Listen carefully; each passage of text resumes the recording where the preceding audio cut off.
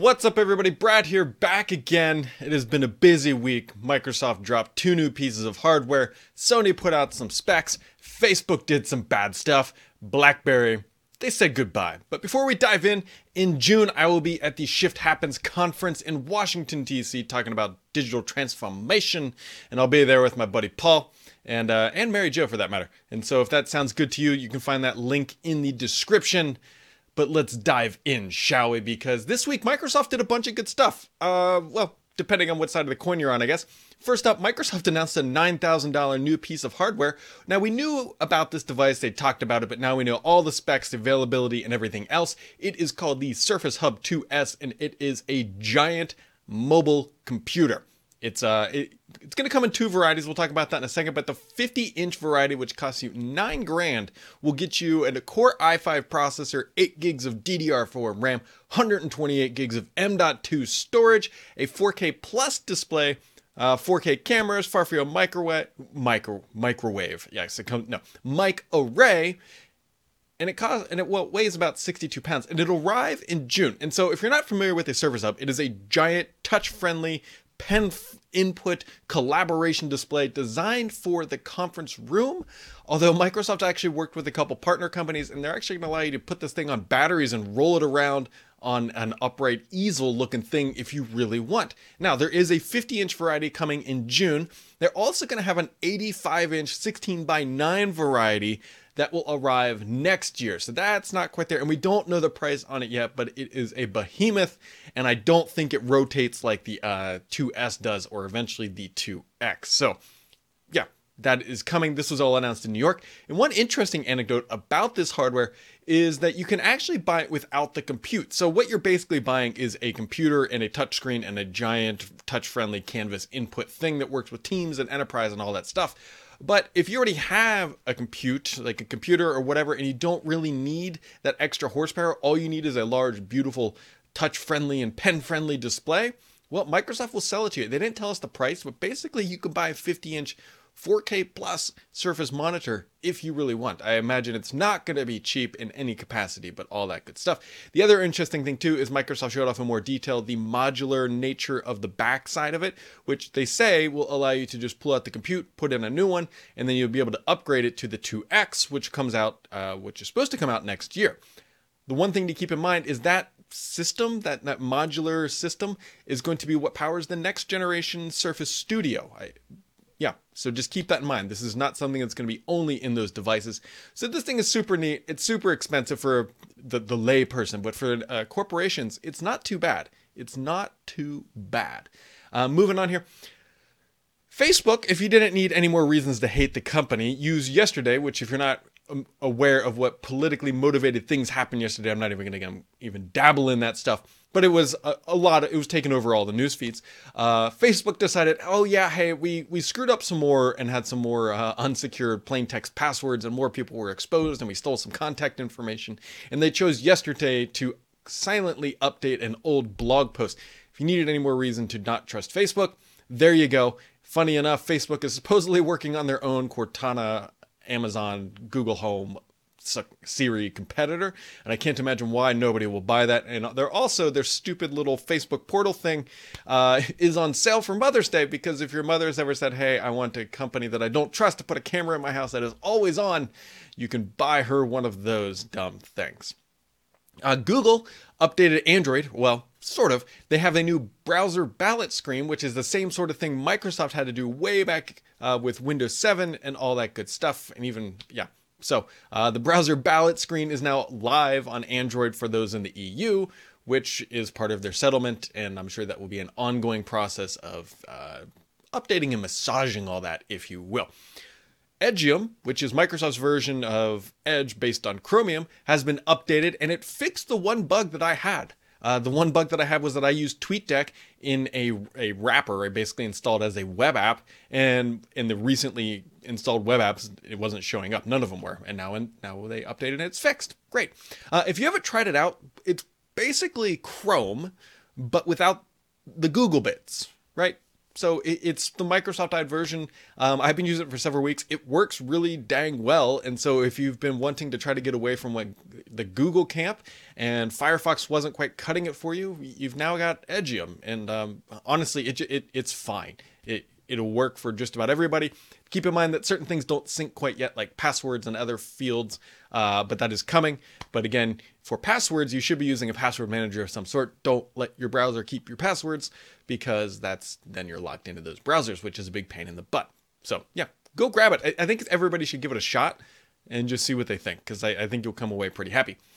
Thinking of things that you probably shouldn't give a shot to is the Samsung Galaxy Fold, which did sell out according to Samsung, but we don't know how many they are actually making. Are they making 50? Are they making 100? Whatever.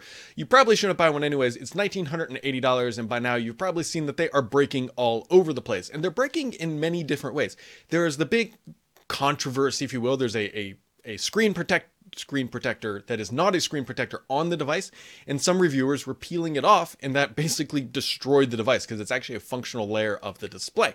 But there were other people who had issues with the hinge where dust and dirt and other things got underneath it potentially, or something got under there and caused a little bubble on the display. So the thing to keep in mind here is that you should not be buying this thing for any reason other than the novelty factor. You're basically a guinea pig at this point. Samsung is rushing this stuff out the door.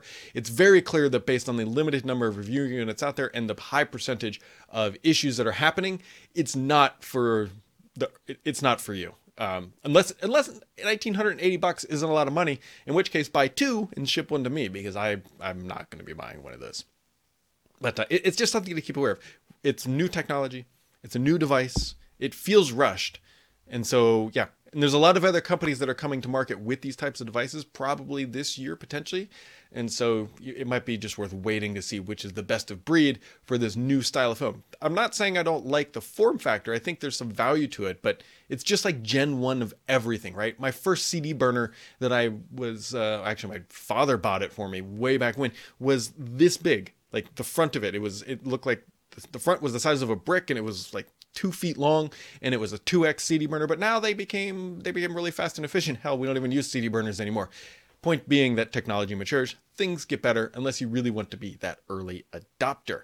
Now, on the gaming side, we all know the story here. Sony dumped their specs, but if you watched the video previously on this channel, you know that they really didn't tell us anything. Just quick wrap up: AMD Zen 2, 8 cores, Navi GPU, an unnamed specified feature of the solid state drive that we don't know that is supposedly faster than what we currently have in the PC industry, 3D audio, but nothing along the lines of bandwidth, T-flops, or the hertz that they're running at, or the clock speed, I should say.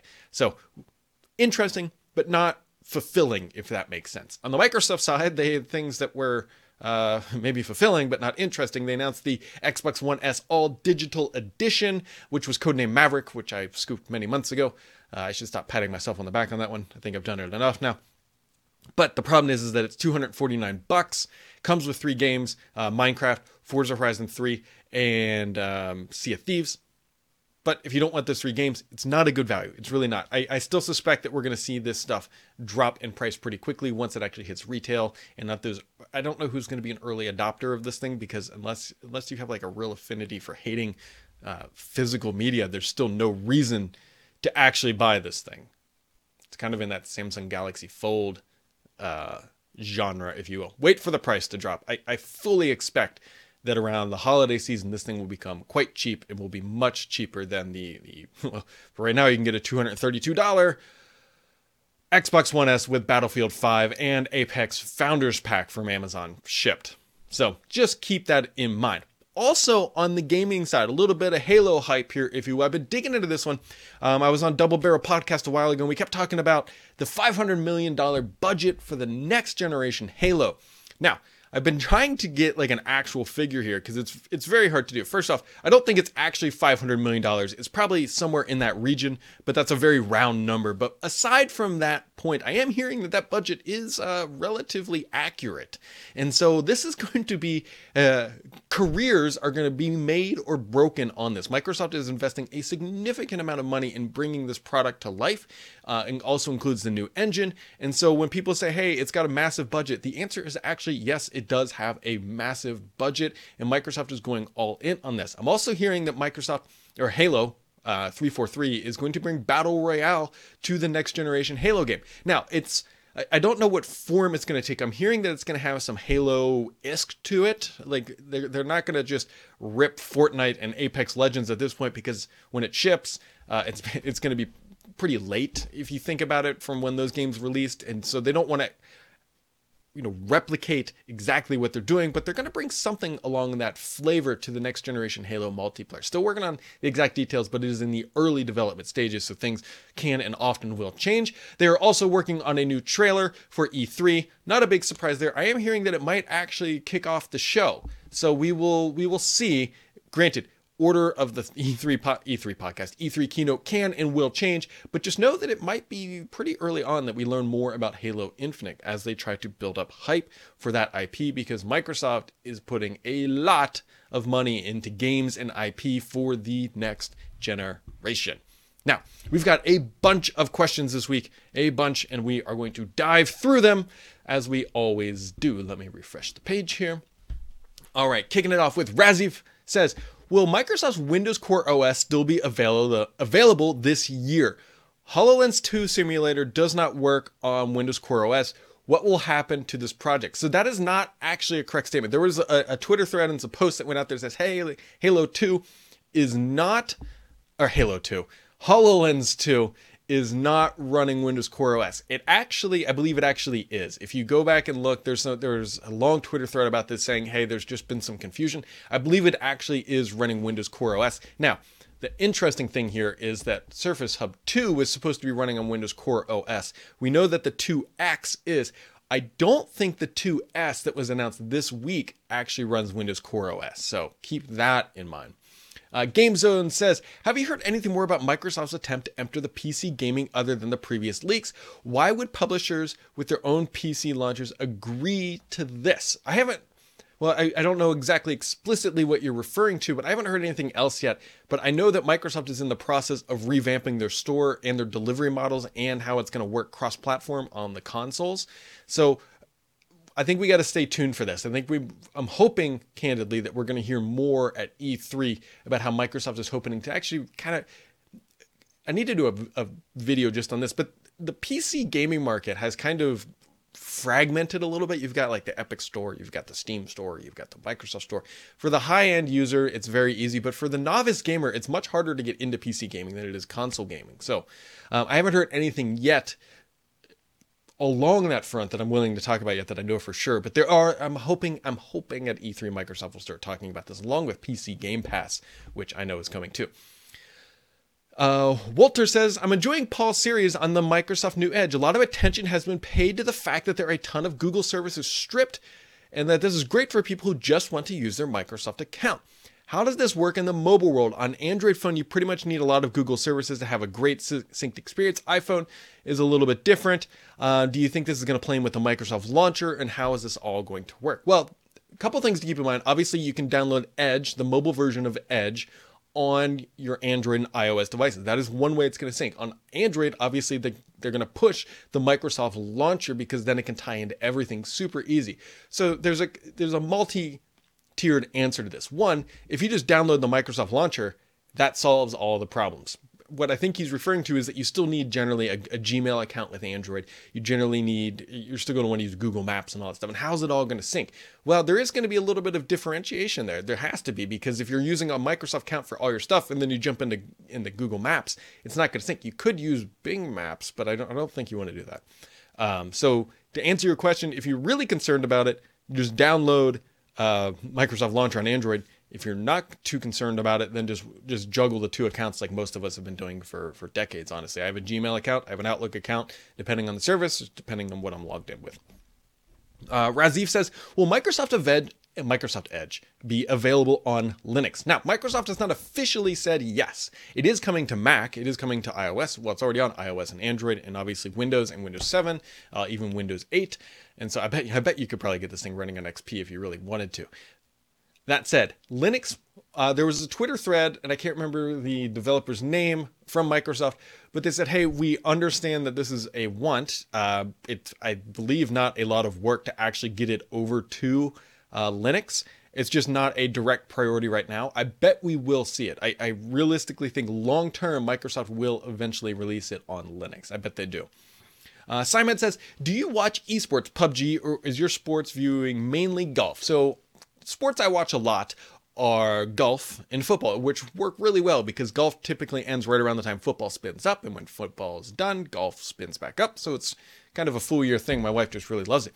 Do I watch any esports? I do on occasion. I do like watching PUBG. I've watched Apex Legends. I've watched a little bit of Fortnite on Twitch. Candidly, it's almost all on Twitch. Typically with, and CSGO. What am I thinking? How would I forget CSGO?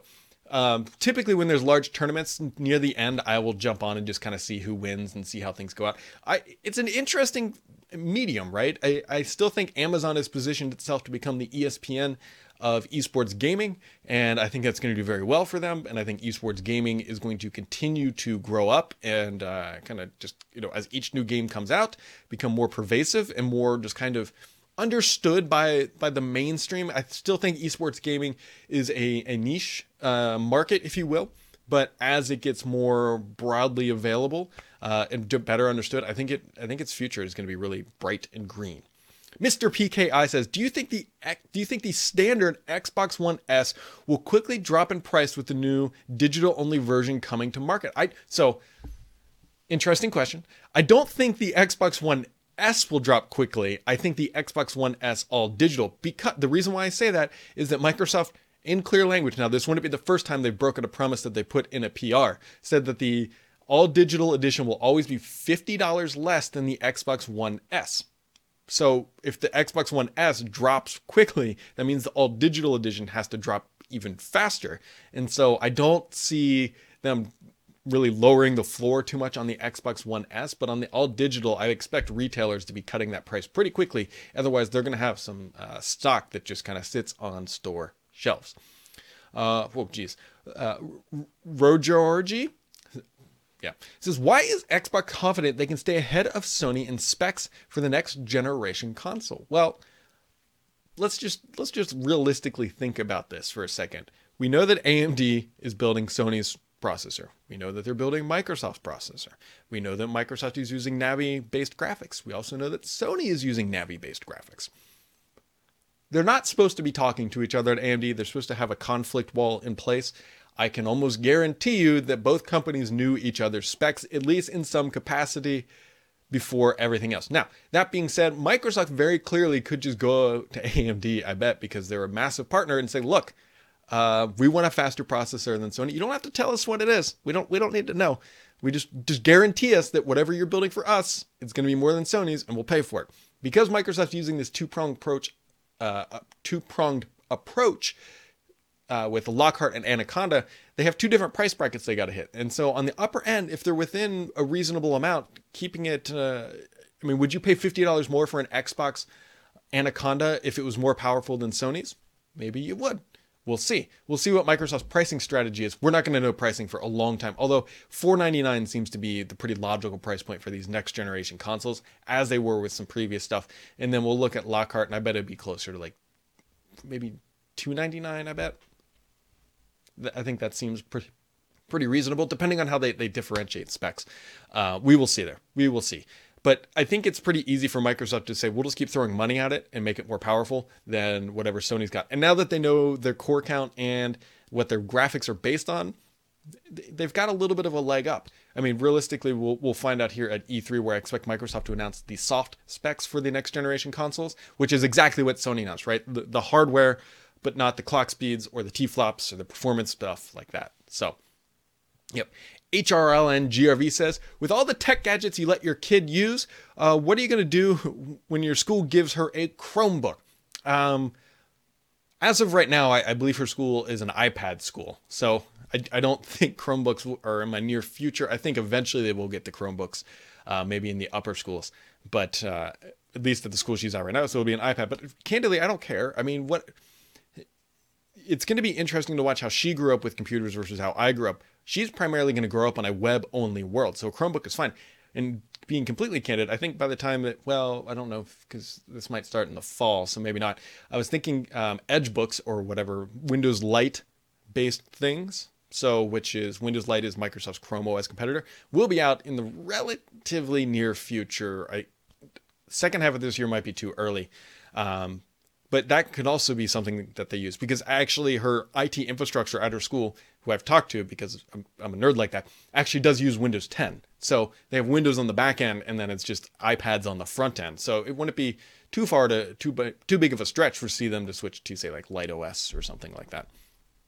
JLV632 says, with Microsoft winding up the books with refunds for all, how could you see them winding up movies and TV? Surely refunds in the average price of the movie wouldn't be possible, and if I read online, movies anywhere could be an option. However, the only service is Microsoft, and Microsoft serves movies and not TV, and only sorts out in North America. Any clues? So, good question. So, for recap here, what Microsoft did was they shut down the ebook store in their store.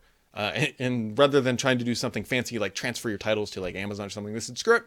Here's all your money back, probably because they knew that not many people bought books through there.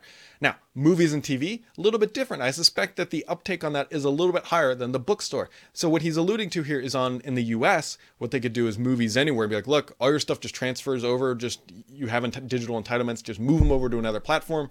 Bada bing, bada boom. But it doesn't take care of TV shows.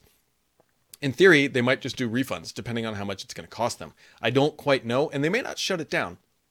I don't know the overhead of keeping that stuff online anymore, but you can bet that Microsoft is very much looking at what they're going to do with that service, because again, it's just kind of an outlier. They don't have a music service anymore. They got rid of Group. They don't have books. They shut that down. They've got this movies and TV service just kind of out there. Real advice here, folks, is don't buy your stuff through that movies and TV app. It's not worth the risk at this point, unless you're like really dedicated to it, or if you think you're going to get some money back or something. But you're basically playing with or dancing with the devil here, because you know at some point this is going to get shut down or something's going to happen. You just don't know what it is yet. So it's an interesting question. JFL Kara says, do you think the optical drive they excluded from the Xbox One All Digital Edition actually cost Microsoft $50, or are they taking a bigger hit somehow with the actual sales cut? Here's what first off, it's a Blu-ray drive, which Microsoft has to pay a royalty on to the Blu-ray consortium. So there's that. There's also some other licensing things that have to go on. Was it a $50 part? I don't believe that. I bet it was closer to like 10 or 15 bucks per device, all in, including the hardware, the licensing, and all that stuff. There's some efficiencies that Microsoft has gained, right? The Xbox One S is not a new device, so they're clearly making that device. It's costing them less money to make that hardware than it did when it initially came out. Also, they're going to have a revision of the hardware in the fall. I believe it's called the E model. We will see that. I don't think the consumer is going to see anything about this, right? This is just an internal refactoring of the hardware, so that will help them reduce the cost as well. Where are they getting that additional funds from? I think they're just taking it off the margin, I think, is part of it. Also, I still firmly believe that Microsoft is using this device to test the waters to see if what they can do next generation can involve not having a physical media drive version, which potentially could be one of the devices. I'd be curious to see what Microsoft's going to do here. Rick says, do you expect any Surface devices with Thunderbolt 3 this year? Unfortunately, I don't know yet. I don't know. Microsoft was supposed to make that decision, honestly, not too long ago. I suspect that we won't. Because the reason why I say that is because not all devices are using USB-C yet. And now they can make the really dumb argument, being, look, we're just going to wait until USB 4 spec comes around in like another year, and then everything will just be built in. It'll be simpler. Because right now, I do agree, it is a little confusing. You have USB-C, you have Thunderbolt that use the same thing. It's not clear cut about what supports what. Further, I also know that Microsoft is working on Surface devices that are not using Intel chips, which means that they've got to make the Thunderbolt work with AMD chips and with Snapdragon stuff. So I don't think so. Actually, now that I say that out loud, I suspect that we'll see USB Type-C on everything, but I don't think we will see Thunderbolt 3 this year. And then Yoshi says, maybe I'm just a pessimist, but the launch of the all-digital Xbox has me concerned about the launch of the next-gen consoles. With the odd price at $249, it almost feels as if Microsoft still doesn't get it. I just don't understand how nobody thought, hey, this thing is too close to the regular S pricing. I guess my question is, how does this raise the same concern for you as well, or should we feel confident with Microsoft Next Gen? I've said this a couple times. I think there's something missing from the Xbox One S all digital announcement. That $249 price point doesn't feel right. And I cannot imagine that Microsoft sat around the conference room table and looked at the pricing and said $249 for this makes sense. And not a single person went on Amazon and looked up what an actual Xbox One S with bundled games is actually selling for. There is something missing to this narrative, and the only thing that I've been able to conclude is that they had to say the MSRP was $249, and they expect retailers to cut it down because currently, technically speaking, the Xbox One S, that version back there, I believe the MSRP is $299. Nobody's paying that. So I expect that when these things actually get past the pre-orders and all that stuff, they will cut the price.